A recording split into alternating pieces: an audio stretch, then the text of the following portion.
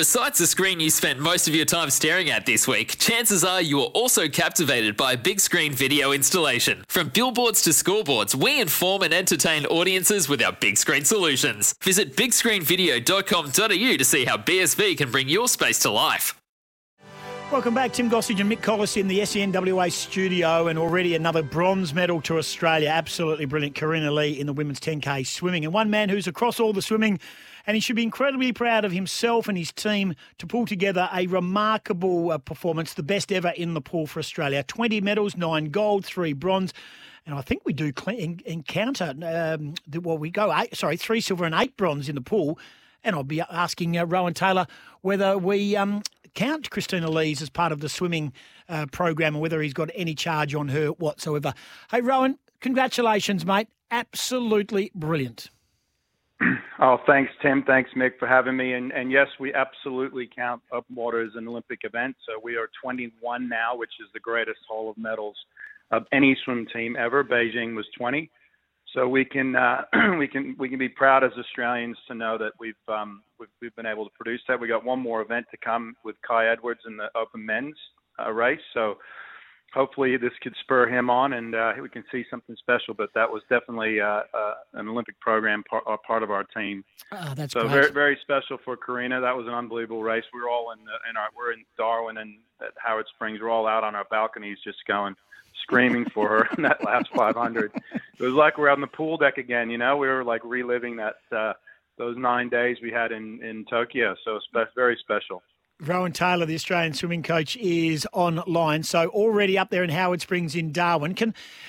That's the one thing that I was going to ask you about, and we'll get back to all the pool exploits in a moment. And we're all still rejoicing in it, and it was remarkable, of course. And Mick's wife is over there. She's a spotter in the water polo at the moment, so he's sort of got a flavour for the Olympic sport as well. But Rowan, just in regards to coming back and not sort of getting that opportunity to already, and you probably couldn't anyway because of the way that the East Coast is locked down, but the adulation from the public and all that, it's a difficult transition, isn't it, to come away from all of that and what we rejoiced with what you did in the pool as a team, but now you have to come in 2 weeks in isolation. Just tell us about the setup there in Howard Springs and how much you have to do with each other and how you're dealing with those 2 weeks of isolation.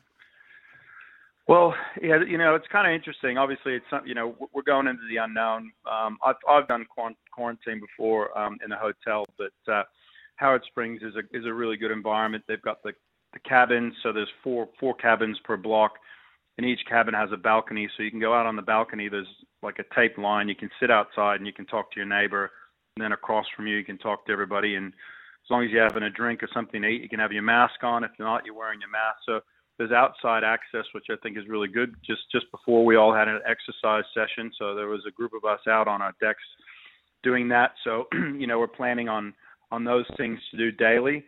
For us, I think, the strategy was and is to have connection with each other through virtually. So we'll have some virtual debriefs. I know there's a couple debriefs organized for the team. Throughout this, there's our outside support in Lindley Frame and Jody Henry with our well-being. They'll be connecting with the athletes and coaches, just check in, as well as family and friends. And then I think the main thing is, I've got obviously commitments, and which keeps me busy. But to me, routine's the most important thing. So we've created some structure for routine. We've encouraged them to really reflect. Hopefully this is a good transition. So they'll come out, quite recovered physically and emotionally. They'll be able to then really enjoy and have reflected. So it is what it is. We're going to have to deal with it, and we're prepared as best we can. The AOC is fantastic. They've set up so much really good things to connect with us too. So, yeah. No, that's terrific. Right, Mick here, mate. 21 medals. What caused this Olympics to be so good? What was the reason behind that? Well, firstly, talented athletes who really love to compete. That's number one. Very committed coaches who kept high standards and really worked with their athletes and had the belief in them. And I think wrapped around that's a great system. Good leadership from Alex Bauman, who now is our CEO and was head of high performance leading into that. He had a really clear strategy for us. I came into the role 12 months ago when Jocko Verhaeren left. I was his 2IC, so I was part of the campaign anyway. our role was real simple. It was clear all the distractions, let these kids just compete, train, stay in the water, do what they do best, resource them the best we can. It's not complicated. They're the ones that need it. So obviously during COVID, for me, the challenge was keeping them in the water. That was our absolute mission statement, was if whatever is going on, we have to keep them in the water training so that they can stay fit and healthy and confident. And then we were able to bring together, which I think is a bit of the glue for the fabric of the team, was we were able to have some group activities, and one of them was an event camp in February. It was really timely. We all came together. Unfortunately, the WA swimmers couldn't make it, but we brought them in virtually for different things. They ended up spending 4 months away, as you know. They've been on the road, but we were able to bring them together in April and be with us at Nationals. But the idea was to bring the group together, really remind them of what they've done, remind them of how strong it is for them to adapt. Everybody's struggling. There's no doubt, like everybody in the world's struggling, everybody in Australia at the moment. We understand that. And we just tried to support them in their pursuit of their goals. And I think, collectively we just worked as a group really well. And then they delivered. They were tough. We really honed in on that. Like, you guys are tough. Like, just, step up. And Emma McKeon being able to perform across that whole week was amazing. Yeah. And the Olympic trials were held a lot closer to the games than they have been in the past. How much of an impact did that have? Look, I'm going to reflect a bit more on that. I think it definitely kept the team connected. That's one thing that it did really well was, and we made a decision. It was quite funny because it wasn't a popular one, but back in January, the leadership group, we sat down and said, as soon as trials are over, you got to get to Queensland. Like, you cannot go home, because if you go home and something happens, we know what's going to happen. They're going to lock you down, or they're going to backdate it. Unfortunately, we had a young boy in Seabom Lee who went back home to Sydney because he didn't know he'd make the team, picked his gear up and came up to Queensland, but he was in Sydney during the dates that there was a case. They ended up putting him into isolation, so we didn't have him for about 10 days. But what happened was we got everybody to Queensland, and then within a week, all of a sudden, Southeast Queensland goes into lockdown, and Townsville, where we had a group, and all of a sudden everybody within 5 hours was rushed up to Cairns. So we ended up in Cairns a week early. So a lot of our plans worked well. We got the team together very early, so it kept everybody training. So having the trials that close, I think, worked in that favor. As far as the way we performed, we had about 48% to 50% of our rankings improved, which is really one of the things you really want to do. You want to, from when you're going into the competition, you got to improve where you're ranked. And I think that's a positive. That's about as much as I've seen so far. But in reflection, my conversations will be to the coaches. How do they feel? Next year we've got a World Championships in May. We're going to have an early trials. We can't have a long prep. We're going to have to do it as like back to back. Then we have Com Games in August. So we're going to pick both teams off of one trials in April. I think most athletes will want a break, so that, I'm just speculating there'll be some athletes that might take Worlds off and just go to Com Games or vice versa. So there's a lot of things that are to play out. And, we're going to have to hit the ground running once we get out of here, that's for sure. Rowan Taylor, our guest, the head of the Australian swim team. No Australian team has won more gold medals in 26 Olympic campaigns. It was quite remarkable. 9 golds, 3 silver, and now 9 bronze for a total of 21.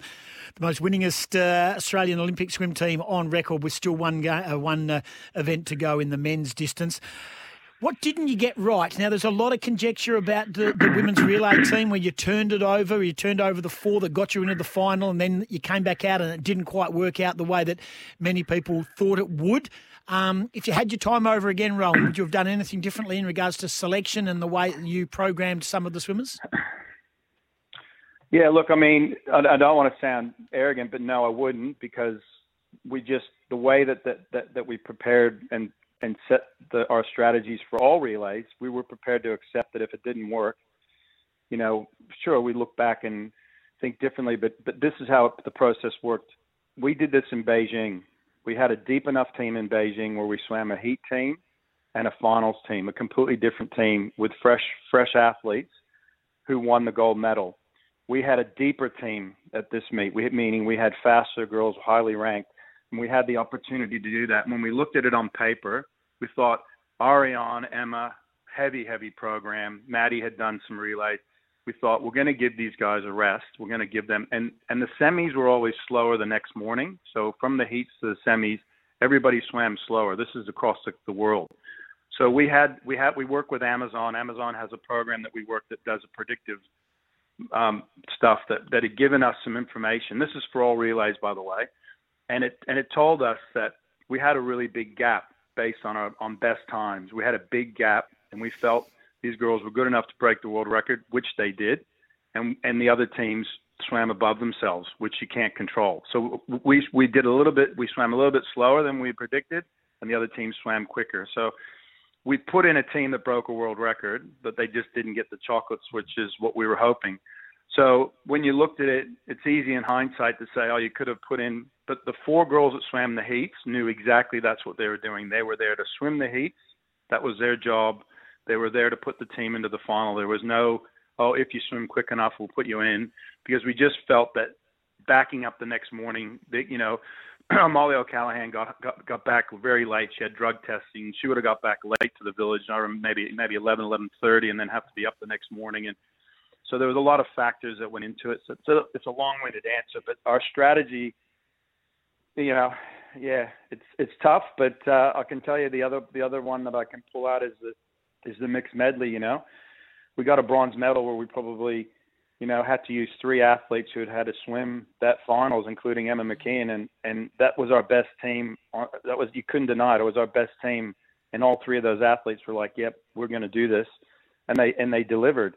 And delivered meaning they got on the podium when we were like scratching to get there. The men's 4x1 free relay after heats, we were going to be lucky to make the final, but yet somehow we worked on the right combination, and these guys get a bronze medal. So, things, the swings and roundabouts. Yeah. Now, 9 golds. It's a bit like asking you to choose between your children, but do you have a favourite? Well, you can't go past Ariane's 400 and Dane Boxall's celebration. That was a special moment. I think, look, a lot of them were really special. That one for me, that gold medal for me, I've spent a lot of time with the coaches, at their training programs and around them working with the athletes. As part of my role is to go and get involved with, to get to know what they're up to and how we can support them best. And with Dean, he's very strategic, and even in the training camp, she would be doing sets, and sometimes I would be timing the sets, and Dean would be kind of doing other stuff, but he'd be involved. But every little meticulous piece of that race plan was unfolded exactly. I can't tell you, but it's exactly as he spelled out, where you'll be here at the 300. She's going to try to break you on the 250. She's going to try to do this. She's going to try to she'll try to break you here, and you're going to have to hang on to her. And she'll everything he said would happen, happened. And it was just like it just played out in front. So for me, it was like that was an unbelievable performance of her to hold her nerve, but just for it to play out as a plan, as a strategy, as a training. And I'm sure all the other gold medals as well were like that. And I think probably the other one was Zach Stubley-Cook. I'd said to my wife, watch out for this boy. This boy has the fastest last 50 of anyone in the world. And I said to her, if he's anywhere near it with 150, I said, this guy will win. And then she's yelling in the living room to my daughter. She's going, he's going to win. And my daughter's like, Mom, he's too far behind. And she's like, no, your father said he has the best back 50. So those probably are the 2 that, I kind of in my mind imagined it playing out the right way. So, yeah, those are the ones that jump out at the moment. Last one before we let you go. Rowan Taylor is our guest, of course, the coach of the Australian swim team. And I know you've had to dissect, and you're still dissecting and having a look. The futures of a couple of your swimmers, Emily Seebohm, maybe Mac Horton, maybe Mitch Larkin, maybe the Campbell girls. I mean, when do they make decisions on that? And have you talked to them about their futures, or are you just allowing them to rejoice in their performances? Yeah, no, I haven't spoken to them personally. I'll talk to their coaches, and if they want to come and have a chat with me, they will. Those athletes you mentioned are just great people, first and foremost. And I think what Emily and Kate did, you talked about gold medals, but for those 2, to get up and the podium when they did, and I've been on every team with them as a coach myself. You know, I was there in Beijing with them as a coach, and you know, I know what they've gone through from injuries and things. That it's just such a proud for them. And Mitch has been there, 3 Olympic Games now, and so for them, you know, I hope they take a good break. I think the Professional Swimming League will probably keep most of them somehow connected to the sport, whether they make themselves available for teams. I'd like to think that they'll keep that going. But I'll talk to their coaches at some point, and they'll probably reach out and give me a heads up. But yeah, they haven't had anything to do with me yet. Congratulations. Well done, mate. Absolutely brilliant stuff. There's so much pressure. I think when we talk about pressure on our sporting teams, and let's talk about the Opals who are got some work to do. Let's talk about our hockey teams. Let's talk about our water polo. Let's talk about our rugby sevens. But I think if there's pressure, it is on our swim team, because we expect gold. We expect world records. We just expect as Australians, and you have delivered in spades. Congratulations to you and all your back-of-house team, all your physios, your medical staff, people that we don't ever see and don't unbelievable. understand. Yeah, it's a team effort.